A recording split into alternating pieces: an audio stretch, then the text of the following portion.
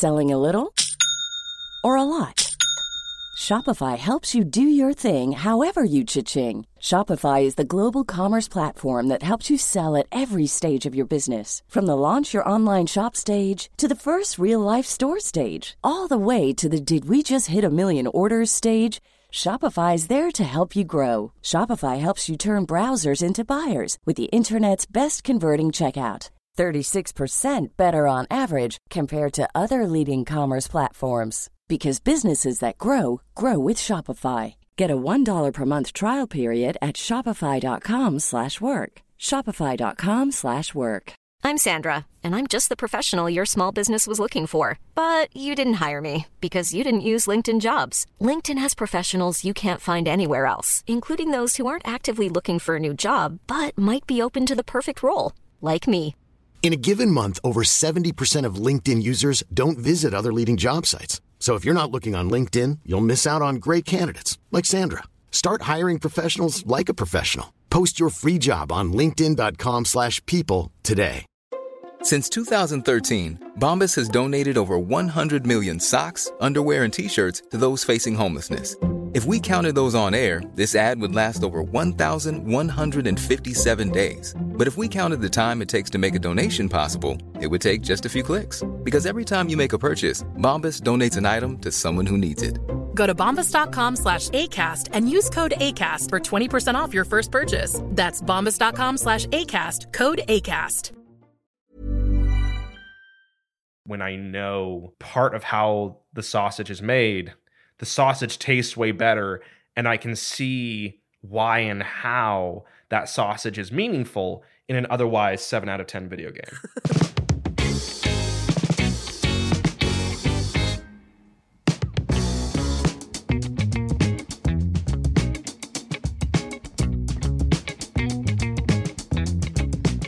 Hello and welcome to Pocket Buds, a Back Pocket podcast where I talk to my best buds about video games and stuff. This week, we're talking about 2023 in video games.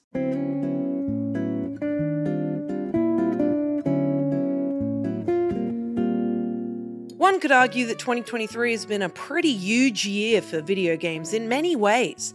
It's hard to really put into words, but we're going to have to anyway, considering this podcast is just words. This year started with perhaps the most predictable thing that could have happened, the end of Google Stadia on January 18th. The only thing that we couldn't predict was when it had happened, and who knew it was going to last as long as it did. The next month saw Super Nintendo World open to the public in Universal Studios Hollywood.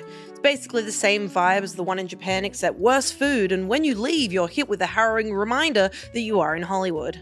Nintendo closed the 3DS and Wii U eShops in March, with Nintendo doing that funny little thing where they make older games practically impossible to access via legal means. Oh, and E3 was cancelled because nobody wanted to go. Why would they when you can watch a bug-eyed Jeff Keighley flick through cinematic trailers for 2 hours? Speaking of the man who might be a Muppet, Jeff Keighley's Summer Game Fest popped off at the start of June, as well as the announcement of Apple's very expensive Apple Vision Pro, which they actually haven't made for gaming. So why'd I even bring it up? June was also the start of the end for Embracer Group, with that big Saudi deal going bust, and resulting in them killing many a darling. Unpopular opinion, but these Embracer guys are kinda sus. Charles Martinet announced in August that it would no longer be a him, a Mario, or any other Nintendo characters for that matter. Mamma mia! This month also saw the closure of Volition by Embracer Group. These guys stink! E3 came back into the news again in September to let everybody know that they weren't doing anything next year either. This was also the month where Unity decided to kill any goodwill that they had left with the announcement of a new retroactive licensing fee for their game engine. PU. But the September gaming shenanigans don't end there, as this month also saw Sony Interactive Entertainment CEO Jim Ryan announcing his plans to leave the company by April next year. While his departure was by choice, you couldn't say the same about the approximately 850 employees that Epic Games laid off a day later. Boo! It's October now, and the acquisition of Activision Blizzard by Microsoft has been finalized, which is perhaps one of the scariest parts of this month. But in good news, Mario got a new voice in Kevin Afghani, who's my age, and that doesn't make me feel weird at all. Oh yeah! Coming towards the end of the year, November saw more layoffs at Ubisoft, Amazon Games, Digital Bros, Humble Games, Congregate, and Unity.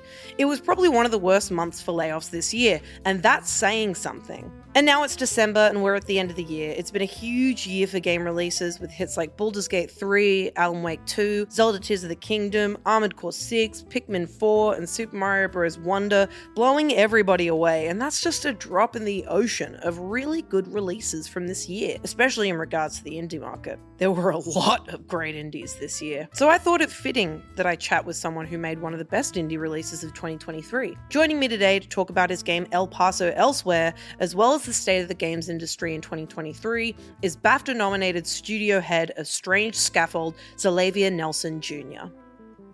How has this year been for you? Because this is the 2023 in review episode, right, of Pocket Buds, and I feel like 2023 for you has been pretty darn fantastic. So talk about it. How's it been? It's been deeply surreal. Because there's been a lot of high points this year. Forbes 30 Under 30. Congrats. El Paso Elsewhere getting a lot of Game of the Year nominations and doing well on the market as well. Spoken a lot of cool places, had some cool accolades. Studio still alive, but also a variety of both personal and professional hits that nearly laid me flat entirely. Thank God that I'm still here. I recognize how close I was to not being here. And I recognize that I, like a lot of my peers in the industry, I'm very tired because to even have all of the attention and expectation of, it's been such a great year, hasn't it? You've had such a great year. And it's like, you're covered in blood. You look just like Winona Ryder at the end of Heathers. There's a cigarette hanging just out of your mouth. And you're like, yeah, it's been a great year. Yeah. I'm living. I'm thriving. It is what it is. I think any person who says that they've been thriving this year is a liar. Sorry. I think we're all surviving. Or you should push them out a window. Yeah. Oh, thriving? How about now? And you push them to their death. Yeah. Not to their death, just their their injury? Let them experience the reality of pain. Yeah. Be Jigsaw for a second. He seems to be thriving always. I mean, okay, he's got that kind of wackadoo moral compass where it's like, you made a mistake 3 years ago. So what if that mistake was a very scary owie trap? And I think that's good. I actually think it's very interesting because sometimes people don't learn from their mistakes because they've never been in a saw trap. You know, I think it's a good opportunity. And I think Jigsaw gets the honor of being able to choose the trick. And so I would agree with you. I think he is thriving this year. And did Spirals come out this year? It was Saw X. Saw X made $106 million this year off of a budget of $13 million in a year where people are continuing to say more urgently than ever, you can't sell something in a cinema that isn't a superhero movie or an action movie. Horror, we still acknowledge, does well, but for Saw X to do as well as it does, incredible. I think it proves that people are coming around. Yeah. On John Kramer. Our boy John Kramer is about to get moisturized. He says, I'm going to be me. I'm going to be May. Yeah, I think I'm just impressed with not only that profit, but also 13 million in this day and age is now considered a pretty small budget for a movie, which is crazy because that's especially so for a franchise film. Oh my God, yeah. Oh, sorry. I was just going to say Scream 6 that came out this year. Yeah. That was like 35 million. Yeah. Minimum. That's just so much freaking money. Like, I can't comprehend that much money. It's apparently everywhere. Like, it's like, oh yeah, you know, this movie cost this. And I'm like, how does that even happen? Remember when Paranormal Activity came out and everybody was like, this movie cost $2 to make? Obviously more than that, but like everyone was so stoked because like it did so well despite only, I think it was $80K. Was that the budget for the first Paranormal Activity? It was shot for $15,000. Yeah. And then it got a modification that cost an additional $200,000 once it was acquired. But for $215,000, they sure did make $194 million, again, minimum, not even thinking about streaming rights and stuff. That is wildly impressive. The thing is, though, Paranormal Activity did not come out in 2023. And this is the episode 2023 in review. So we got to talk about what happened this year. A big thing happened this year for you, El Paso Elsewhere, which has just been knocking it out of the park. Like, thank you so much. Were you kind of prepared for this kind of positive response to your game? Like, what's the response been like? We've been getting 8s and 9s and 10s, and people have been saying it's one of their favorite games of the year, some of their favorite games of all time. A lot of Game of the Year season nods, a lot of awards buzz, a lot of cool discussions occurring around the game about, where else does the El Paso Elsewhere universe appear next, which is all super, super exciting. And I expected we would get 6s and 7s. Not because we hadn't made a good game, but because the types of games Strange Scaffold makes are focused on being deeply intentional about where they put their focus. I'm not trying to make the biggest game ever. I'm trying to make a game that may be your favorite game of all time. It may be the favorite game of the year. It's a game that couldn't be made unless it was made at a faster development pace, at a cheaper budget point. You can't justify making a game like An Airport for Aliens currently run by dogs at a $50 million budget point. That's the actions and perspective of a madman who will soon be assassinated. Yeah. El Paso, but in this industry where we're at right now, we're going to be talking about this a bit later, but the perspective is and has been, especially over the course of the pandemic, bigger is better. Yeah. A game that is made for less than $1 million can't really have an impact. And having El Paso Elsewhere that sticks to its guns in being really significant, really high quality, but also picking and choosing its battles to reach that point. The idea of, if we don't do something here, that means that there's all this other stuff we can do here, including a fully original hip-hop horror album alongside the game that's now being turned into a vinyl. Oh, love. That I felt would reach people and would have huge fans. But even just going by the review scores we've achieved in the past, Space Warlord Organ Trading Simulator, 6s and 7s. An Airport for Aliens currently run by dogs, 6s and 7s. But people walk up to me unprompted who aren't even game developers or aren't even industry to tell me it's one of their favorite games of all time. That's so nice. And to have El Paso Elsewhere with our development perspective that is based around trying to be, the motto of the studio is better, faster, cheaper, and healthier. Making games better, faster, cheaper, and healthier than industry assumes is possible. To have a game made with that perspective achieve this kind of reception. I am so grateful and thankful that people see us and saw it, but I'm also so aware that that might not have happened too. So when people ask me about what's coming next, I'm not saying time to make El Paso Elsewhere 2 a $15 million game. Let's go franchise, baby. I'm committed instead to saying we're going to keep making games better, faster, cheaper, and healthier, some small, some bigger, but we aren't going to bet the farm on any one game, because that way lies madness and the charred remains of the people who have made your favorite game of all time maybe not having a job ever again. Absolutely. I mean, like, as you said, a big part of Strange Scaffold is better, faster, cheaper, healthier. Very specifically for El Paso Elsewhere, what has the development process kind of been like compared to your previous work with the studio? How was it just getting the game out of the door? I would say that the process was admittedly one that did not satisfy some of our overall goals for the studio. Because I'd say the first 3 quarters were better, faster, cheaper, and healthier. Basically zero crunch. We made a surprise Halloween game called El Paso Nightmare, which is a prequel as well. That's a different genre, first-person horror game. With all the assets from the game, we made that in 7 weeks. There was one person who had one 50-hour week, and that was it. Which, especially in game development standards, especially now, is kind of unheard of. Yeah. And that game got well received too. So for 3 quarters of the game, we built all of our tools. We made this small side game. We had 3.5 years to figure out what the game is and to develop it in a really reasonable way and build the foundation of what the game would be.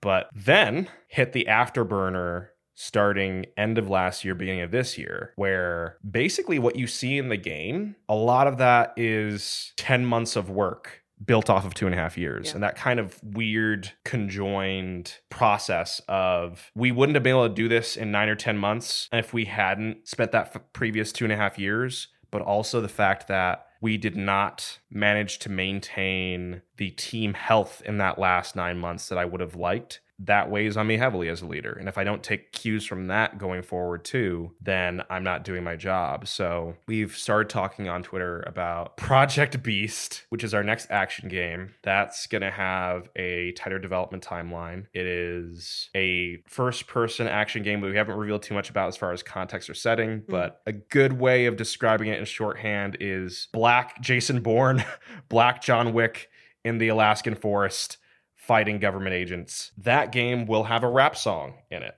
It will have really intentionally built cool levels. It's gonna be a first-person action game. The thing that made El Paso Elsewhere so painful was it ended up having a cyclical development process where script would impact level, which would impact music, which would impact script, which would impact level again. And especially in the last few weeks, like we were just working because everything was impacting everything else.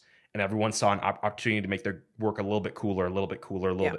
And we were trying to tighten this massive thing, especially for a team of our size, into something that would run well on someone's computer or Xbox and that would ship out the door in a semi-stable state. The steps we're taking for Project Beast, what we're currently calling it, are to specifically avoid a lot of those issues while maintaining a really fresh, punchy action game. And I regret how often when we talk about game development and about a series of projects coming from the same creator or studio, that you, even when the retrospective has just been had and we get to see that, and they talk in a postmortem about the ways that they failed or ways that they feel that they failed themselves or their team, that doesn't get carried over into the next game in a meaningful way. The joke is everyone says that they're going to make a 1-year project and then it ends up taking 4 years. And if that is the same case 5 games in, then something is broken.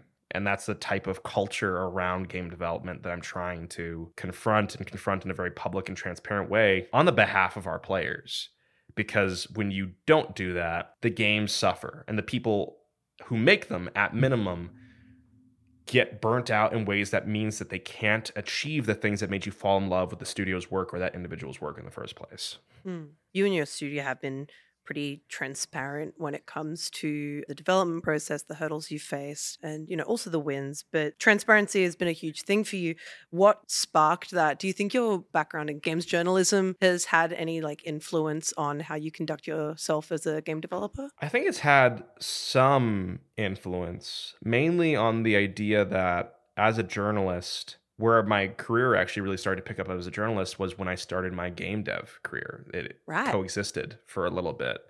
And what I realized was when I peeked behind the curtain, even on just small solo Twine games, the realities of how we talk about games and how we make games are so obfuscated from the actual game development process that it might as well be gibberish. So realizing, part of the reason that the way we talk about games and some of the ways that we talk about the artistry of games is so broken and sometimes so shallow is because we literally don't know about how games are made. And it's all rooted in, back in the 90s, blast processing. And we've taken that blast processing approach. This game console is better because it has blast processing. Don't ask any questions. And now you extend that to a modern day where we're doing miraculous things on a nigh daily basis. And the audience doesn't know, which means that they can't speak meaningfully to it. Their experiences are in core ways limited. In the same way that it would be if in Hollywood, we acknowledge when a movie has incredible practical effects because we know what CGI is. We don't know the first principles of that as far as game development. And that's a way that the games industry and games marketing at large has failed us. So seeing that from both sides as a journalist, I think you could accurately say was realizing how deep of a breach of knowledge there was and trying to correct it as both a moral stance and as one to hopefully make the experience of playing and enjoying games more rich as well. Because I know for a fact on my end, when I know part of how the sausage is made, the sausage tastes way better and I can see why and how that sausage is meaningful in an otherwise 7 out of 10 video game. Well, I think that's kind of a huge part of the conversation around game development from the perspective of games journalists, but also gamers. I think, they kind of have a different perspective, but I feel like a big part of that is just how huge and complex it is and how hard it is to explain on a kind of written level. I mean, of course. And I think for the record, first of all, the audience is not obligated to know this or extend the type of perspective or grace that comes from knowing how the games get made. But what you've touched on, which is so important, is it's so hard to express these things because games have been around for nearly 70 years and we're only just now having these conversations. So literally it's trying to have super high level conversations about how and why something is made and how that impacts the final project and the experience you're having as a player when there isn't even an alphabet. So like trying to type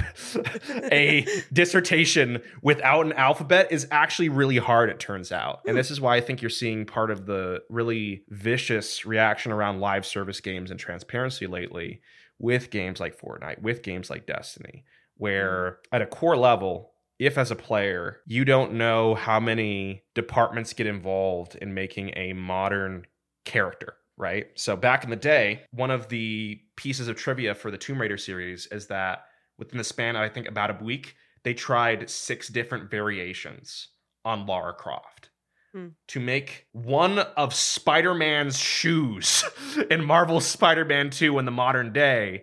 You're looking at potentially months of work from a team of people. Oh my gosh. When a ultimate skin gets inducted into Overwatch, if you're looking at developers talking about it on Twitter, they talk about at least 10 departments that are involved. At least 10 people to make one skin. So when we talk about update frequency or about what content is an update or what limitations developers face, it's a really tough, weird, complicated discussion that does sometimes fall back on the fact that the developer messed something up, crucially, or is bound by processes or limitations that make their lives much harder.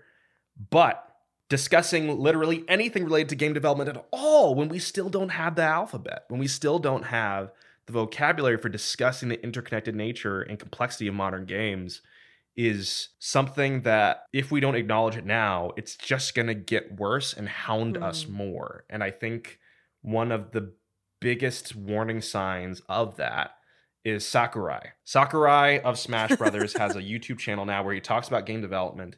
He did a video about QA. Yeah. And he talked about how the exponential complexity of games today is such that you literally cannot find every problem and make a stable game, even if you have all the time in the world. Yeah. And when Sakurai, with the full backing of Nintendo and one of the best-selling games franchises behind him, says that, if we don't take that as an indictment and as a warning sign that we are at the edge of a cliff and we have to recognize that, acknowledge that, and confront it as a medium and as players and as journalists before we fall off, things gonna get bad. Things gonna get real bad real fast. This year, I feel like we're kind of jumping into the insanity of game development in this day and age. In the current year, I feel like it'd make a lot of sense to kind of start off our little retrospective looking at the bad news, unfortunately. To be real, you know, like, I think it'd be nice for us to end this episode with the good that's come out this year and the good stuff, the good gaming stuff of 2023. And some of the funny gaming stuff and some of 2023. Some of the goofy, silly haha. Like, a dev studio got a game temporarily banned from the eShop for allegedly promoting child gambling. Yeah, I wonder that's which a story game worth talking that about. was. I wonder who worked on that. It's just so fascinating. I can't remember who it was, but they must still have really weird thoughts about both their games and their capacity for chaos. Maybe let's start with some of the bad stuff. Talking about the bad first. 2023 has been an absolutely tremendous year for video game releases, and you've seen stuff this year that is just really changing the game. Unfortunately, this year has also been a financial collapse in many, many ways, in many, many areas. We're seeing cost of living on the rise. We're seeing companies fall. We're seeing the dollar crumbling. We're seeing things going bad financially as a whole. And when it comes to the games industry, you can really, really see that struggle. There was definitely a moment, it was definitely mid-COVID, where I think everyone kind of just had heaps of money out of nowhere, right? There was just kind of this whole big thing of money that just kind of came out of thin air. And from that, they were like, let's invest. Let's really just start making stuff happen now. And you see a lot of the acquisitions kind of started around COVID time. And it's really interesting that it's this year that we're seeing a lot of those acquisitions kind of crumble. I think Embracer is a really good example of going bad? Tiny Builds just had a bunch of layoffs. They did several acquisitions during the pandemic. Yeah. I can actually, if you're interested, provide some context as to why some of this happened from a wider industry perspective. Dude, I'm so freaking interested. Go off. How familiar are you with high-level capitalism Calvin Ball? Hiring for your small business? If you're not looking for professionals on LinkedIn, you're looking in the wrong place. That's like looking for your car keys in a fish tank. LinkedIn helps you hire professionals you can't find anywhere else, even those who aren't actively searching for a new job but might be open to the perfect role. In a given month, over 70% of LinkedIn users don't even visit other leading job sites. So start looking in the right place. With LinkedIn, you can hire professionals like a professional. Post your free job on linkedin.com/people today. Hey, Dave. Yeah, Randy. Since we founded Bombas, we've always said our socks, underwear, and T-shirts are super soft. Any new ideas? Maybe sublimely soft. Or disgustingly cozy. Wait, what? I got it. Bombas. Absurdly comfortable essentials for yourself and for those facing homelessness. Because one purchased equals one donated. Wow, did we just write an ad? Yes. Bombas. Big comfort for everyone. Go to bombas.com/ACAST and use code ACAST for 20% off your first purchase. Huh? Okay. So, Great. The way that business, capital B business works, Yeah. when you enter the highest echelons of capital B business is fundamentally different than what is basically ever represented on TV and what you know as a person who lives a normal life and does a job, and you pay for your food, you work a job, and you think, you know what? I do want that Asterion face mask on Etsy for non-weird reasons. So Normal. As a normal person, you are often not exposed to the actual mechanisms of how capitalism and how the markets work at the highest echelons. A good example of this is something that I don't know the official name for it, but I've come to call it Phoenix Theory, which is basically if everyone goes bankrupt in your sector, who is not you? This is a thing taught in like MBA classes around the world. If everyone goes bankrupt except for you, you're actually behind. Because as soon as they bankrupt, they're allowed to take on more debt and do an accelerated growth or pivot. That because you have maintained your workers and have the same amount of debt as before, you haven't had your debts cleared. You still have all the debt from before, so you're actually weighed down and behind compared to everyone who's gone bankrupt. That's the goblin-brained way that business starts to get talked about when you encounter these closed room environments. So I'm just looking at your face contorting into a mask of horror. It's horrifying. So there's three things that happened. Yeah. First one was that games started following all of entertainment in the sense that everyone has been making bigger bets, the biggest bets they can. It's like being in a slot machine and hitting max bet. Because the idea of having a profitable $200,000 game versus a profitable $1 million game was seen as an exponential potential loss. Why take on 5 profitable indie games? Maybe one of them would be unprofitable at $200,000 when if you have $5 million indie games, if one of them does really well, then the amount of money it's going to make is way more than all of those profitable, successful small ones, even if the other $4 million indie games fail. Yeah. So indie games got pushed to make their budgets way bigger. AAA got pushed to make their budgets way bigger.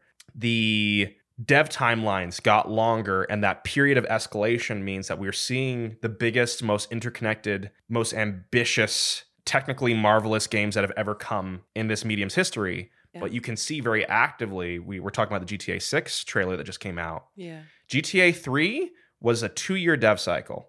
GTA Vice City was 1 year later. Red Dead Redemption 2 took 8 years.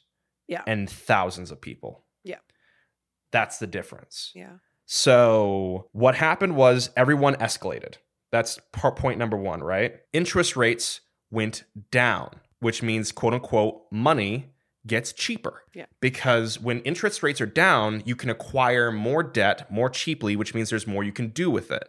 Embracer was particularly infamous for when all the interest rates went down, they could basically reverse leverage a huge amount of debt to gather more and more studios and use their increased value as an overall portfolio to take on more debt to acquire more studios. And the last thing that happened is that your fiduciary obligation as a CEO is that at the highest levels of how we do capital B business is that if you can make more money investing in the markets than you can investing in products, your responsibility to your shareholders or to your stakeholders on a larger company level is to invest into the markets. So when you have everyone escalating and everyone taking on massive amounts of debt and then investing all of that debt into the markets, because the markets are also going up during this pandemic season in various sectors and categories, you hit 2023, where put aside other swings of fate, the biggest bets that you've been making take longer than ever, take unexpected time, take unexpected budget. Some of those fail, you're in a really bad place. Yeah. Interest rates go up. They go up a lot, actually. So the price of money, quote unquote, goes way up.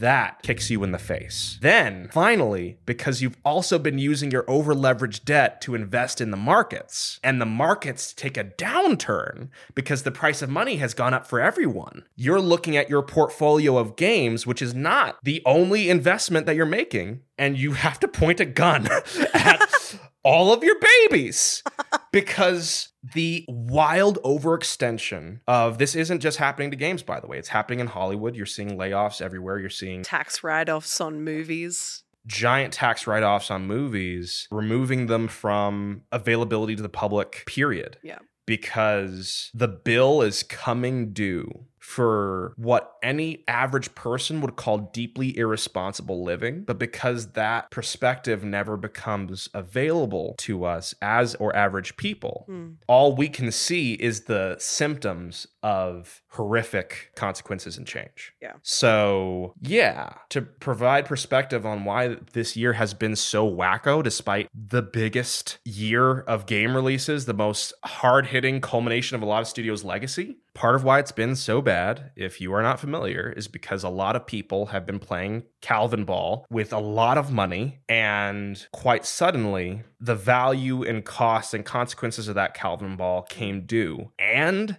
they aren't changing their priorities. So I know of institutions that literally did not plan around things like Game Pass picking up their games. They literally just did not plan for it. They thought that Game Pass or one platform would pick up, or some platform out there would pick up one of their games. And when they didn't, the bill that they were left holding had forced them to scramble and take emergency measures. Yeah. And when you see a big company, you want to believe big means stable. Yeah. But what games has proved this year is that big does not mean stable. Big means if it falls apart, the wave of lives that gets impacted is exponential. Yeah.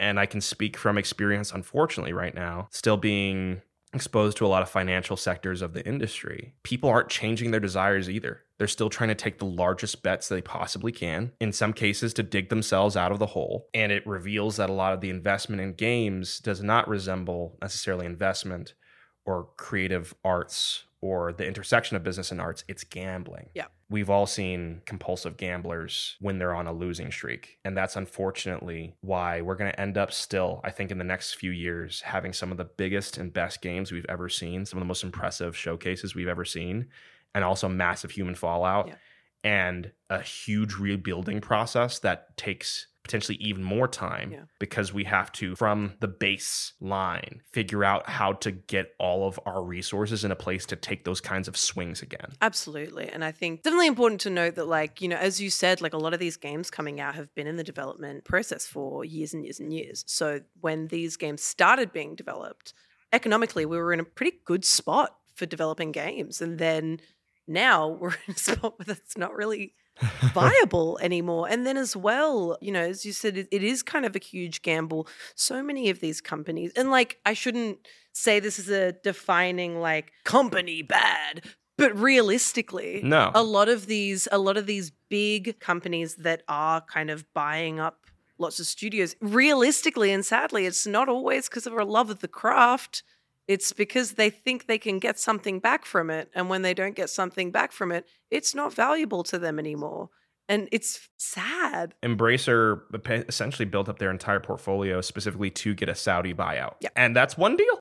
And that one deal fell through. And now the people who made the Insurgency series, massively popular tactical shooter, was doing good business. Yeah. For years, got acquired, now shuttered. Now having a bunch of its staff, the remaining staff, put into other sectors inside of Embracer. There will still be people working on Insurgency Sandstorm. Yeah. And some other projects. But the cost of the biggest games of our medium is that a lot of other games don't get made. And that's why when I think of 2023, what I think of is things like the closure of Sony Japan. Are you familiar with this? Yeah. So for those who aren't, Ape Escape, Gravity Rush, Patapon, that studio got dissolved and absorbed. And when we look at a big game, a game that costs $200 million, we often don't think about the $10, $20 million games that get shuttered, dissolved, or wholesale denied as a result. Yeah. But that's what we're looking at. Gamers are being deprived of choice. I was nearly not able to make El Paso Elsewhere for this exact reason. People are really loving that it makes these choices and it's slow motion, all this different stuff. They love the art style. We had people as late as this year, with the game almost coming out, offering us large figures to redo the art style. Extend the game out by another year if needed, because the game will, of course, do better if you redo everything, right? Right. We had people where the condition for us getting funding was potentially removing the slow motion from the game. You know, the slow motion shooter we're making that people are sad about because it's like a Max Payne spiritual successor. You know the thing that's kind of the point? Bro. Yeah, So, like, I'm very thankful for where Strange Scaffold is at because we were able to make specific choices because we were detached from a lot of the mechanisms that to simply survive would have forced us to make things that compromise the games for our players. Yeah. And I think, and the reason I'm so aggressive and sometimes dancing on the edge of stuff, advocating for better, faster, cheaper, healthier games is because I want to give players the experiences they used to have even. You don't get a Katamari Damacy made when every game, quote unquote, has to be $100 million to be really successful. Yeah. And I want to be able to provide games you could never experience otherwise. And you don't get to do that, at least right now, without taking a big swing on trusting players to follow you into making games with focused, specific choices. Yeah. It's very interesting that you brought up that point when it came to being offered a whole lot of money to change a pretty huge part of your game, because I think this year has been both a year of visual spectacles, but also visual simplicity. And I'm going to back that up in a moment because I think it's time that we move to the good news. I think it's about time we move to the good news. Absolutely. 2023 has been a pretty huge year for games. And I think I look to the indie market first because I feel like it's obvious that a whole bunch of incredible AAA games have come out this year. We can see it from just how many double ups there are in the Game Awards nominations. So it's been pretty good. Yeah. But for the indie world, one that I want to start on, I feel like is an incredible example of how it does not matter how a game looks if you've got a good bit of programming behind it. And that's Lethal Company.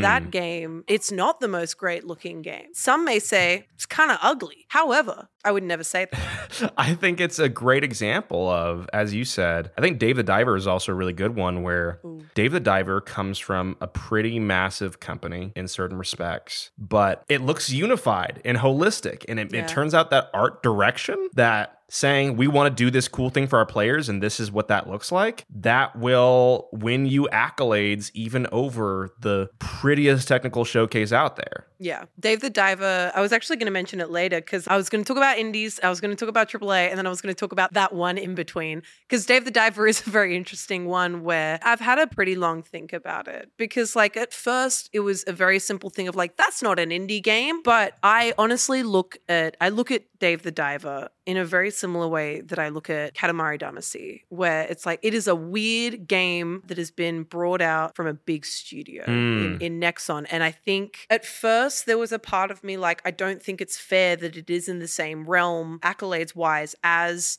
these, indie games that were made by a small studios. However, I think jumping to that conclusion so quickly also gives me a bit of pause because I want to see more of those games coming from big studios. I want to see big studios making little studios inside their big studios that make weird games. I think Dave the Diver getting as much love as it did is awesome. Absolutely. I think like a great example of this as well is Grow Home. Grow Home is by Ubisoft. Yeah. And it is a game that is aiming for different things. And in fact, it's allowed to aim for different things because the rest of that entity, like this was released in 2015, Grow Home. Yeah. The rest of Ubisoft was doing Far Cry and Assassin's Creed, which means if you create the space for it, here's what else your devs can do.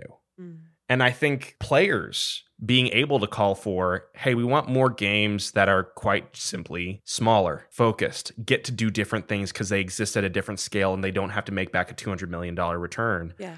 I'm super on board with that. So when I look at Dave the Diver, some people have been trying to get Dave the Diver out and they've been calling for people like El Paso Elsewhere to take its spot in there. Yeah. But I am deeply excited as Dave the Diver receives all this commercial and critical reception to see how that may impact studios to go on and say, you know what, we can make a Dave the Diver while we're taking this $200 million bet. And when we do more of that, we get more games. And we get cooler games and we get different games. And Lord Almighty, it felt for a while like we weren't getting different games for a while. Yeah. Yeah.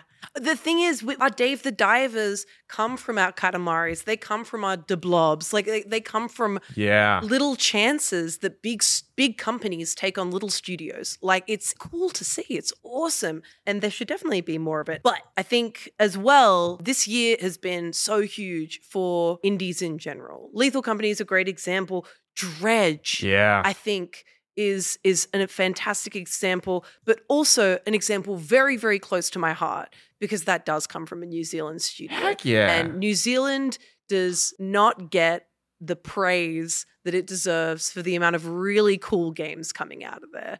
I think we've gotten a bit more of a spotlight on Australian games with your Untitled Goose Games and your Hollow Knight. And most recently, I'd say Cult of the Lamb from last year. A lot of the amazing stuff League of Geeks has done. Oh my God, League of Geeks. We are recording at a time where literally today it was announced League of Geeks had to halt production on Jump Light Odyssey and make the entire team redundant. And it's so sad because I think Jump Light Odyssey is such an incredible example of coming out in early access flawed and working actively with the community to bring it back. Like, they went from having mixed reviews to very positive on Steam, and that is so impressive. It's so difficult to reach, too. Oh my God, yes. We see the success stories of No Man's Sky and of Cyberpunk 2077 and how they went from releasing a flawed product and then coming back, bringing it back, and everybody's like, this is so great, which it is. But that is 5 times harder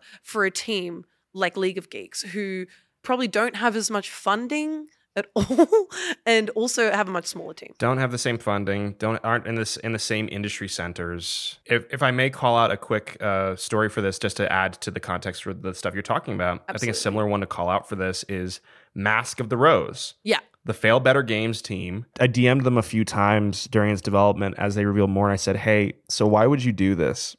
Why would you do this to yourselves? This is a really rough and wild thing. It has story branches for every configuration. Yeah. Custom built story branches, mind you, not AI. Yeah. For every configuration of its world and story, and the player gets to manipulate that to solve a murder. And there's romance. So, and when that came out, certain, especially calibration of that content, that was, I think, a mixed or even a negative review. Yeah. And they pulled it back to mostly positive. Exponentially less resources than a lot of these other teams that have done that.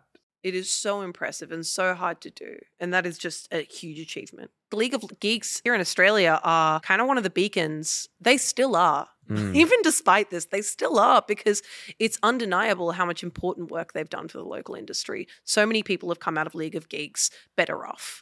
And that just from that experience that they had there. A lot of people at League of Geeks, it's their first job in the video games industry, and then they move on from that and do better. And I think that, like, you know, not do better. They learn and they grow and they go on to do more. It's not a case of better, it's more, because there's already so little opportunity in the Australian games industry. So to be able to come out of it on even a slightly positive side is an impressive thing. And so it's so heartbreaking to see what's happened with the Jump Flight Odyssey team, but at the same time, so impressive to see what they managed to do in the time that they've been able to work on the game. And, Solium Infernum looks awesome, and they're still doing stuff with Mellow, which is great. And it's just sad, but it's also undeniable that they've done such incredible work in this industry. Speaking of good things that happened this year, they revealed Solium Infernum. If y'all haven't wishlisted that on Steam, please do so. No other team I can think of in the industry is as well prepared to make that and make it special as League of Geeks. Oh my God, yes. Oh my God, yes. One of my favorite things about this year is that we've seen a lot of the culmination of a lot of studios' work, and seeing that trend and seeing people appreciate and call out like these studios are able to eat because, as in the phrase of like, it ate, because they got to exist long enough to take the swings that they are now. Alan Wake 2, Baldur's Gate 3, the Game Awards is filled with sequels in a very cool, specific sense of all of these studios are able to stand on this stage right now. Armored Core 6, after a long absence, because they're still in it and still making amazing games. Yeah, just the sheer amount of incredible things that we've seen come out this year is a testament to just how much talent there is in the industry and how much it's worth on a creative level. Like Baldur's Gate 3 is unlike anything else. It is unlike anything else, just plain and simple. And I will say they did have the luxury of being able to put that game out in early access and have people be patient with them while it was in early access. When it came out in early access, notably, that was a 7 out of 10 game. Now, it's most likely going to be Game of the Year. Yeah. And that's so cool to see, to have that opportunity and to have that privilege to come out in early access and become better over time, to then become one of the best releases of this year. That is awesome. And then we've got Tears of the Kingdom, which was delayed. Yeah. Delayed for the reason of they wanted to polish it. They wanted to perfect this game before it came out. I think, once again, is a testament to give developers time and they will make a great product. I feel like so many things that came out this year are a testament to the development world's love and passion for what they create. I think on that respect, first of all, one last call out for regions that we don't usually see, or at least talk about games from. Lies of P, coming from a Korean game dev studio. Oh, don't give a lot of appreciation to the amazing both indie and just like dev scene in Korea. Amazing stuff there. Yeah. But I think on the other side of the coin, just look at the Game Awards nominees for time, right? Because sometimes when you have something that exists in a smaller space, something really special happens.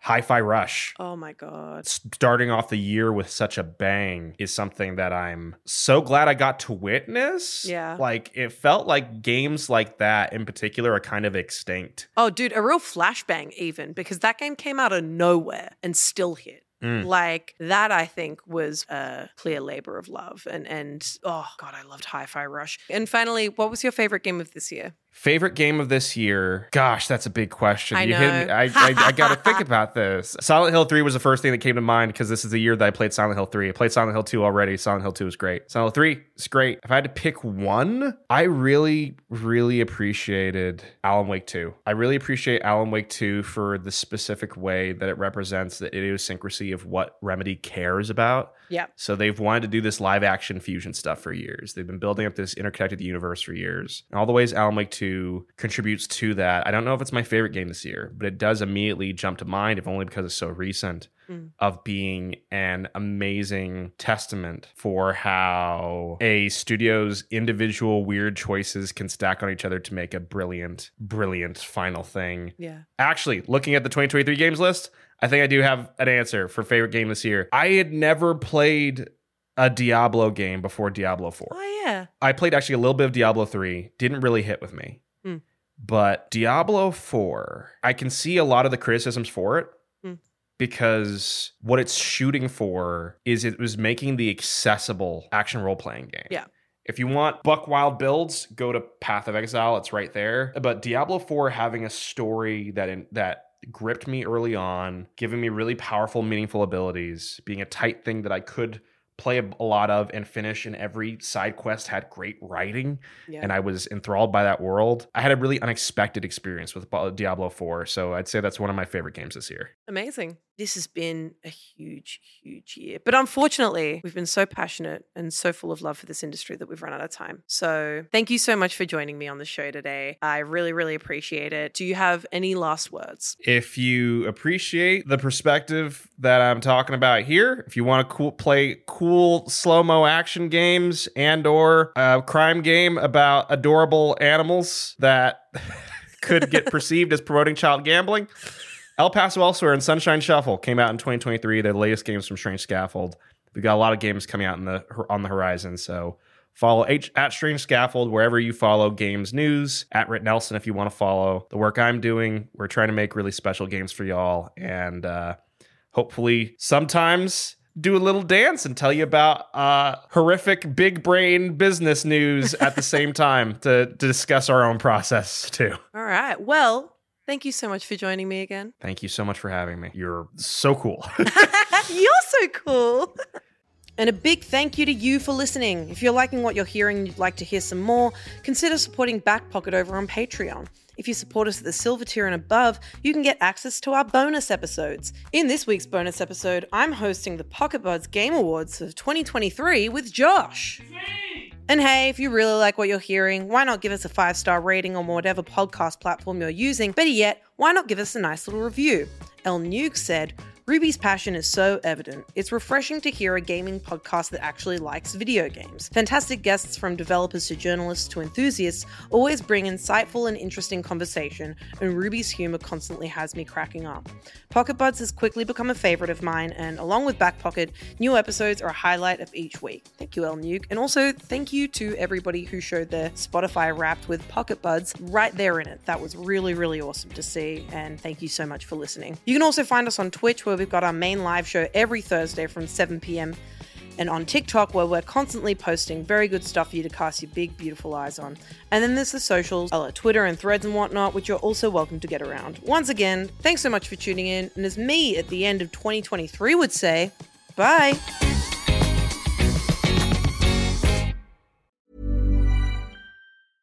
Selling a little or a lot?